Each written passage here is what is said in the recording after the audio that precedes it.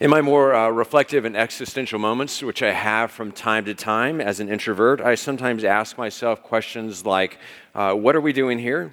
Why are we here on earth? Why are we here in the sanctuary? What is the church about? What is its purpose? What is our purpose? Some of us have been a part of this church or churches like that for most of our lives. Others of us have had varieties of church experiences, from Eastern Orthodox churches, Catholic churches, Episcopalian churches, to Baptist churches, Bible churches, non-denominational churches, Pentecostal churches, and everything in between.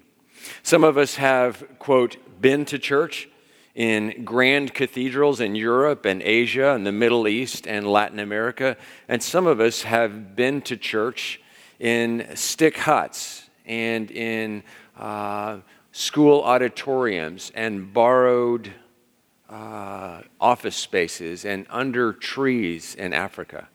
We've had all sorts of different kinds of experiences of church and going to church. Some of us have been to church in prison as guests, some of us as residents. And so in all of that, what is church? The English word church is derived from a Greek word, ekklesia, and the word ekklesia is a compound word that literally means called out. It is out, ekklesia, or kaleo, called out. The earliest church was this collective of people who were called by God out of their former way of lives and into this assembly of which Jesus was the head. Today, though, we more commonly use the word church, ekklesia, church, in two different ways. First, to refer to a building. We call this a church. And second, to refer to a worship service. We speak regularly of, I'm going to church. Let's go to church. But originally for Christians, the word church had neither one of these meanings. There were no church buildings. Christians met in the temple and in synagogues and in their homes, the larger homes of their people. And so they didn't go to church. They understood themselves to be the church. And so one of our things, or I should confess, one of my things around here is encouraging people to be intentional about the words that we use, the words that we speak, the language that we use, because the way that we speak informs eventually or confirms our thinking and the thinking of others around us. And so I encourage us to say, we're not going to church, we are the church. We don't go to church, we are the church. We gather for worship, we gather for other purposes. And so what is church? What is church really all about? Every local called out assembly of people is different and unique. And that's probably been your experience if you think about it and if you look at the landscape of the world and history. Some churches are all about tradition or traditions. Some are about keeping things exactly the way they think they've always been. Some are about great music. Some are about not great music. Some are about a building or a campus or stained glass windows or a sanctuary. Some give great emphasis to caring for the poor or the oppressed or the stigmatized or the ostracized. I think of Glide Memorial Church in San Francisco, who really has that as their primary focus of what it means to be church. Some churches latch onto a particular social issue. Some churches revolve around a leader or a leader's personality. Some churches are primarily about a program, whatever that program may be, maybe a youth ministry. This morning I want to look at the scriptures as we do to talk about some of the things that have been important or what we've hoped and tried to hold on to as important at First Presbyterian Church. It's good to do this periodically, but it feels especially good to do this now as we've been talking about our life together the last few weeks in grace and gratitude and generosity and stewardship and what it means to be a part of and to support the work of this church. And as we enter the chaos or the busyness or the distractedness of the Christmas season right ahead of us, the holidays. And we're also at this kind of transition point or in the middle of a long transition for us as a congregation. So it seems particularly important to think again together about what it means to be church, about who we are as church, about who we are called to be as church. And so that'll be what we're talking about this morning. Before we do that, because we'll be grounded in the Scriptures, let's pray. Pray with me.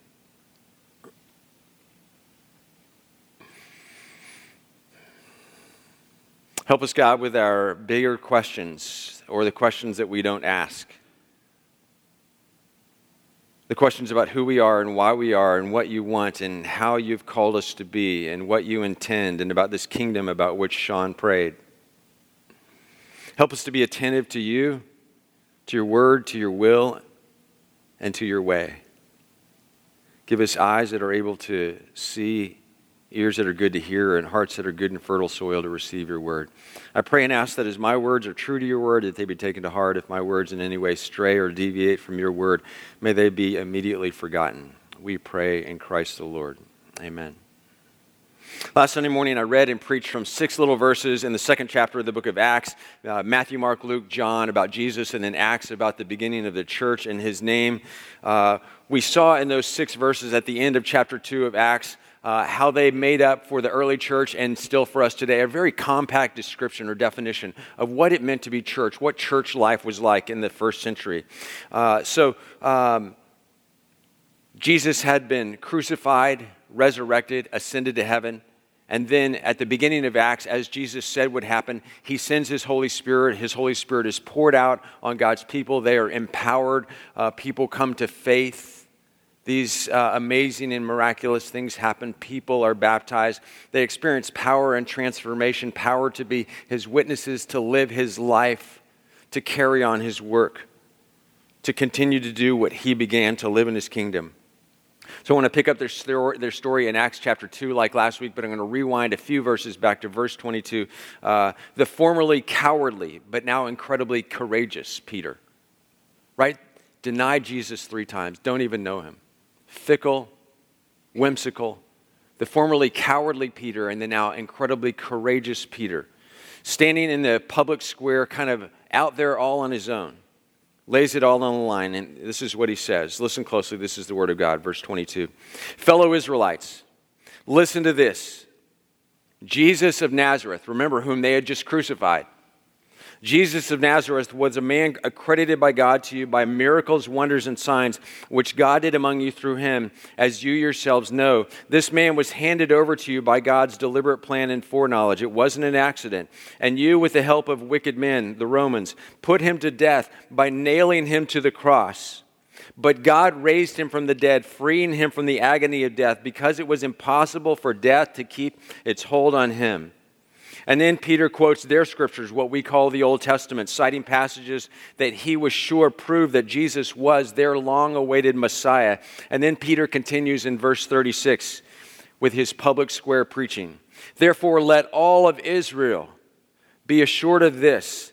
God, the one God, Yahweh, has made this Jesus, whom you crucified, both Lord and Messiah, Christ, Anointed One.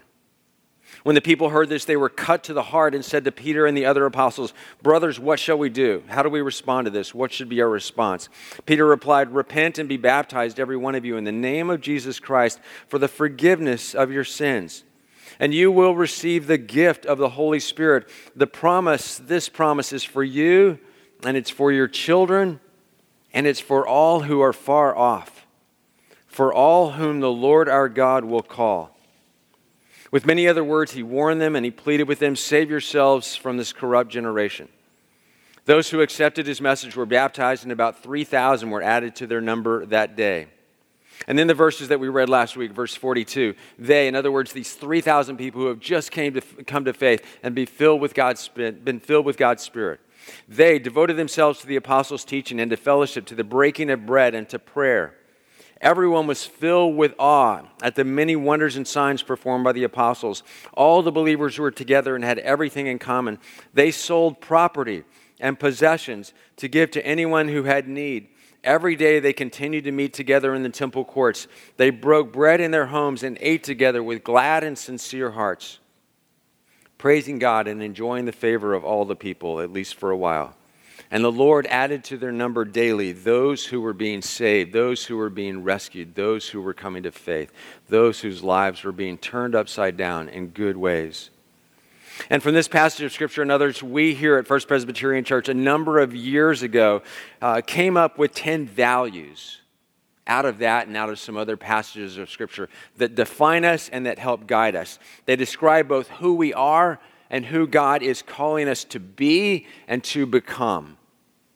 And the first of those values is Jesus Christ as Lord, which is, or who is, what the New Testament is all about, in which we explicitly see stated here in verse 36, where Peter declares, "Let all of Israel be assured of this, God has made this simple son of a carpenter, Jesus, whom you crucified, both Lord and Messiah."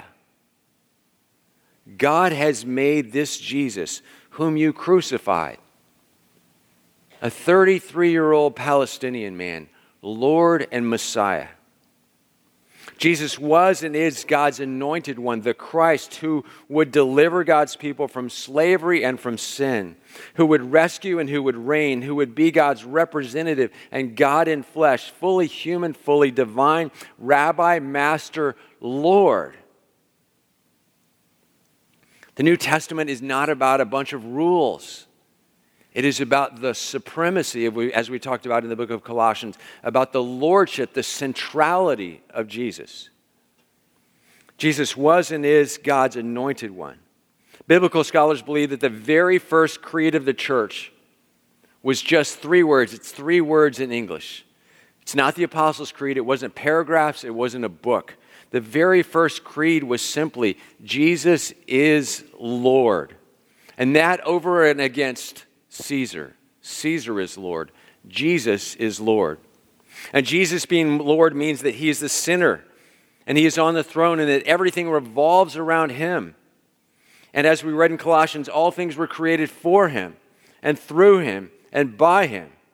He is the beginning and the end, the firstborn above creation, the one we obey and the one we worship, and the one before whom, as Paul wrote to the Philippians, every knee would eventually bow and every tongue confess that he is what? And while the lordship of Jesus would seem to be obvious and a natural focal point and commitment of any church, such has not and is not always the case.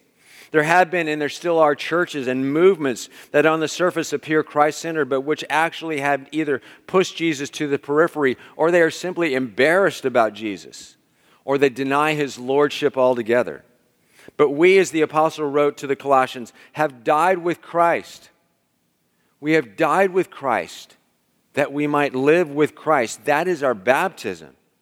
Our whole reason for being is that Jesus Christ is Lord. He's not an attachment or an appendage or a peripheral thing or a hobby or a Sunday morning deal. He is Lord. And Jesus, when asked what the most important thing, law, rule, command in all of the Old Testament, Lord Jesus, what is most important of all of the scriptures and all of the things we are told to do? Jesus declared, reciting from the Jewish verses in Deuteronomy, that every good and faithful Jew recited every morning and every evening what they called the Shema. Hear, O Israel, the Lord your God, the Lord is one. You shall love the Lord your God with all of your heart and all of your mind and all of your strength, with all of your faculties. This is most important.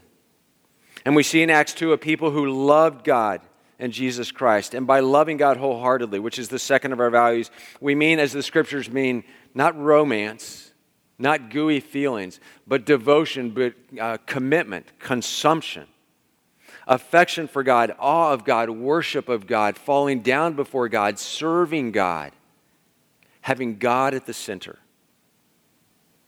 Jesus Christ as Lord, loving God wholeheartedly. And so the primary gathering of church each week, while not only about loving God, is all about expressing and living out for God our love, which we do through worship and we do through serving in his name, as Jesus said, and by loving our neighbors. Peter, through standing up and preaching in the public square, was putting his life on the line. And in doing so, was an act of devotion or an act of love, expressing his love wholeheartedly, without reservation or regret, and with great risk to his own life. And the disciples' love for God and really their faith and life together were grounded in the Scriptures, which is why Peter quotes from the prophet Joel and from the Psalms. Moreover, the author of Acts tells us in verse 42, the new believers devoted themselves to the apostles' teaching, which was the spoken word of God and would become the written word of God. What we now have is the New Testament. They were devoted to the apostles' teaching. The people of the first ecclesia did not define truth randomly. They did not pick and choose material sources that fit their own worldviews. Rather, they read the Scriptures of the Old Testament. They paid attention to the teachings of the apostles and to those who knew Jesus personally and had followed him, walked in his steps, listened to him closely for 3 years. The things that would become our New Testament. The people of the first ecclesia were people of the Word and people of the apostles' words, which we hold today as inspired. And so we take the Scriptures seriously. Sometimes I'm asked, do we read the Scriptures literally or do we read the Scriptures figuratively or metaphorically? And the answer is that we always read the Scriptures contextually. Sometimes that means literally, sometimes that means metaphorically. But we always take the Scriptures seriously. We seek to understand them as they were first communicated in context and how they were intended to be heard by their first hearers. We read the Scriptures thoughtfully and hopefully humbly. And we read the Scriptures intelligently. And we read the Scriptures with love. And in all things, holding God's Word to be foundational, which is why we encourage the study of the Scriptures and even the memorization of Scriptures. I know that not a lot of us are doing this, but when you get your memory verse card on the way out of worship this morning, I encourage you throughout the week and not just on Sunday morning, by this means or many others, to absorb and to ingest God's Word. It is truth. And then the church went about equipping all of its members for ministry, which is the third of our values. That day in Jerusalem, God's Holy Spirit was poured out on all who believe. We read in that passage in late Acts 2 that they all received the Holy Spirit. And Paul tells us later on that everyone who has received the Holy Spirit has received at least one gift of the Holy Spirit from the Holy Spirit, a spiritual gift, some have called it, for the building up of the body, for the expressing of God's kingdom. Every one of us has at least one gift. That day in Jerusalem, the Holy Spirit made sure of that. The ministry of the church was not limited to Peter and James and John, but it immediately included women and tax collectors and all kinds of people who heretofore had not been rabbinic material. And so the ministry of the church today does not belong just to pastors and elders and deacons and staff, but to every person who is a part of the body and who has received his Spirit, to every person in the ecclesia. It's unfortunate that the space in which we meet, when most of us are together on Sunday mornings, is set up like a theater. Just the architecture of this, and not this particular place, but most churches, is unfortunate in many ways because it gives us the idea that like a theater, we're here to be entertained. But following Jesus, being a Christian, being a part of the ecclesia, being a part of the family of God is not a spectator sport, but rather it's a community into which people are invited and in which everyone is involved, whether as an usher or a musician or someone who makes sandwiches for homeless people, or who teaches kids or visits the sick and dying or leads a life group, or is a part of the church's prayer ministry, or plans for vacation Bible camp, or makes snacks, or paints walls. There are lots of churches that one can be a part of in which the leaders will be fine if you sit in the pews and put money in the plate, period. But our hope here is that every person who is a part of this church will participate in the ecclesia, according to one's gifts and calling, for the glory of God, but also for the joy and the blessing of oneself and others. Experiencing in that, and really only in that, all that God intends for each of us, and experiencing the joy of serving in Jesus' way, equipping all for ministry. And like the disciples and believers we read about in Acts 2, our hope is not only that people experience God's good news in Jesus, but that each member of the ecclesia also tells that good news to others. Like one beggar telling another beggar where to find bread. Like one hopeless person telling another hopeless person where to find hope. Our hope and our value is that every single one of us is a good newser, is a gospel teller, is inspired, empowered, and equipped to speak God's good news. Not in threatening ways, not in offensive ways, but in humble and joyful and winsome ways. In each of our little circles, each of our little workplaces, each of our neighborhoods. And as we discussed last Sunday, we value also generosity, as we see in the early church. All the believers were together and had everything in common. They sold property and possessions to give to anyone who had need. To such we aspire. Jesus tells stories not about a stingy God, but a generous God. And those who are filled with this God's Spirit will be generous, not just with their money and their tangible resources, but with their time and with their talents. And with their words and with their prayers and what we want for others. There's enough of an idea of scarcity in our world and in our nation right now. In one of the most blessed nations in the history of the world, there is an attitude of scarcity that pervades so many that there's not enough for me, that I need more, that each of us needs to get what we can. There is enough for everyone. By God's grace, may we become increasingly like the God we love, who gave everything in Jesus. And then there is compassion and a just society.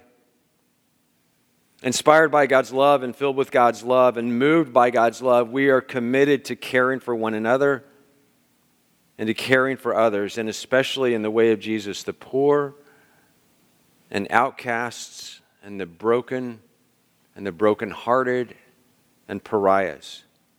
May we be filled with God's mercy and seek to participate in the coming of God's kingdom today in our world, right here in our midst, on earth as it is in heaven. May this church never be a merely religious institution or an ivory tower, but instead be committing to the righting of wrongs in our world and in our community.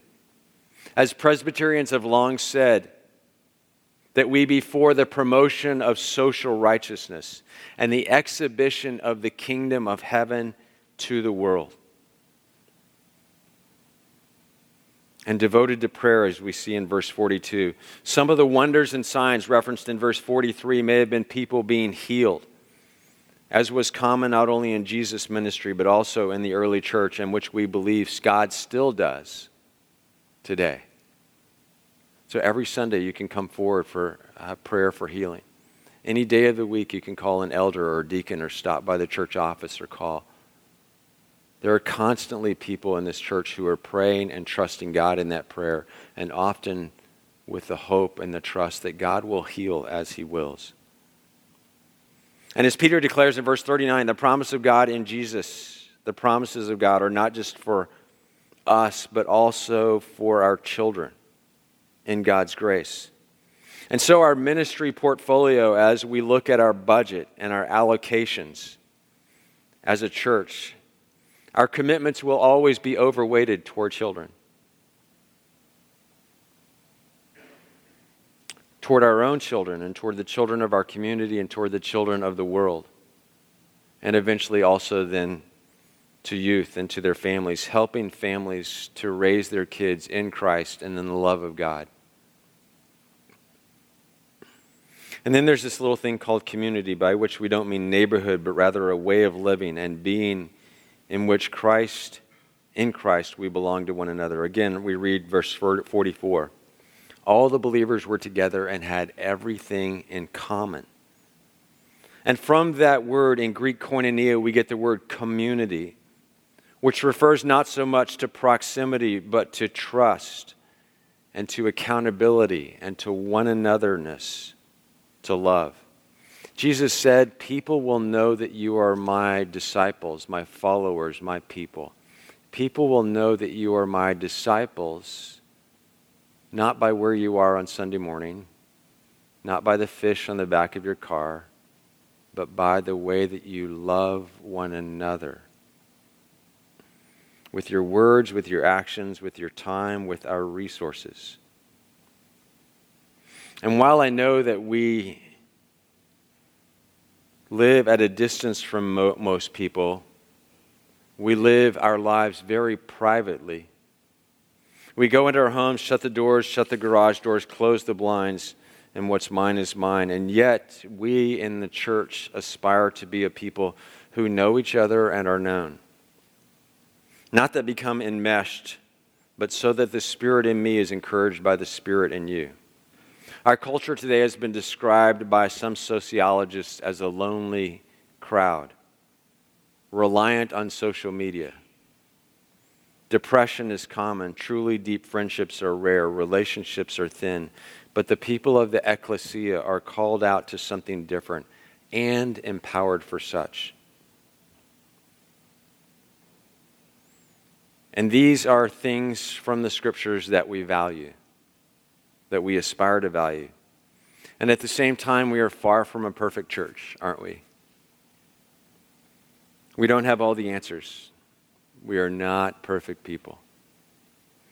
But we do believe that God has called us to Himself and that God has called us together, warts and all, and we have many.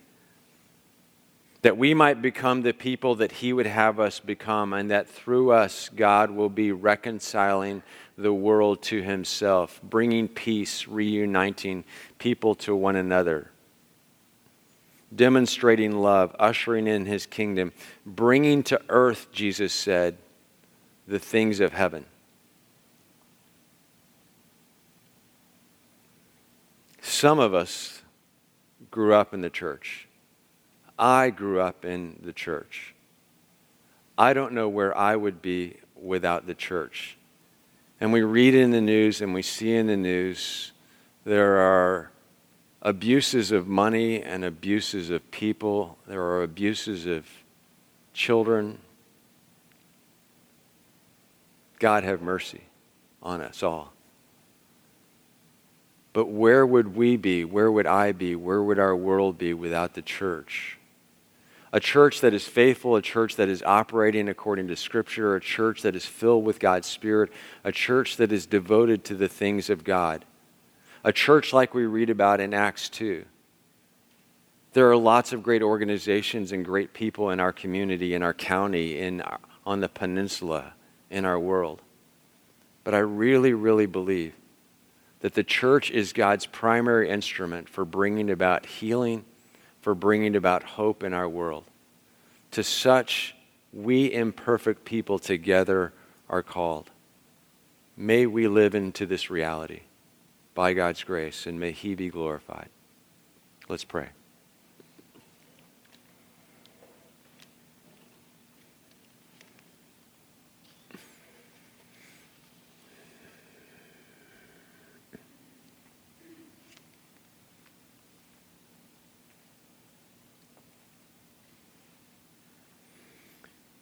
We have all different kinds of experiences about church, God. Some of them good, some of them maybe not as good.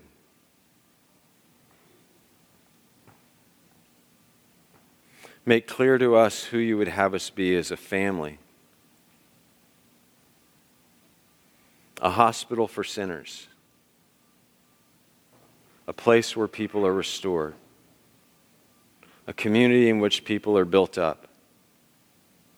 A collective that serves its world in your name. An assembly of people who gathers to praise you and who goes out to declare your goodness and to live your mercy. Help us as individuals and as a body to exemplify, to embody, to demonstrate your kingdom. Help us, we pray, in Christ the Lord. Amen.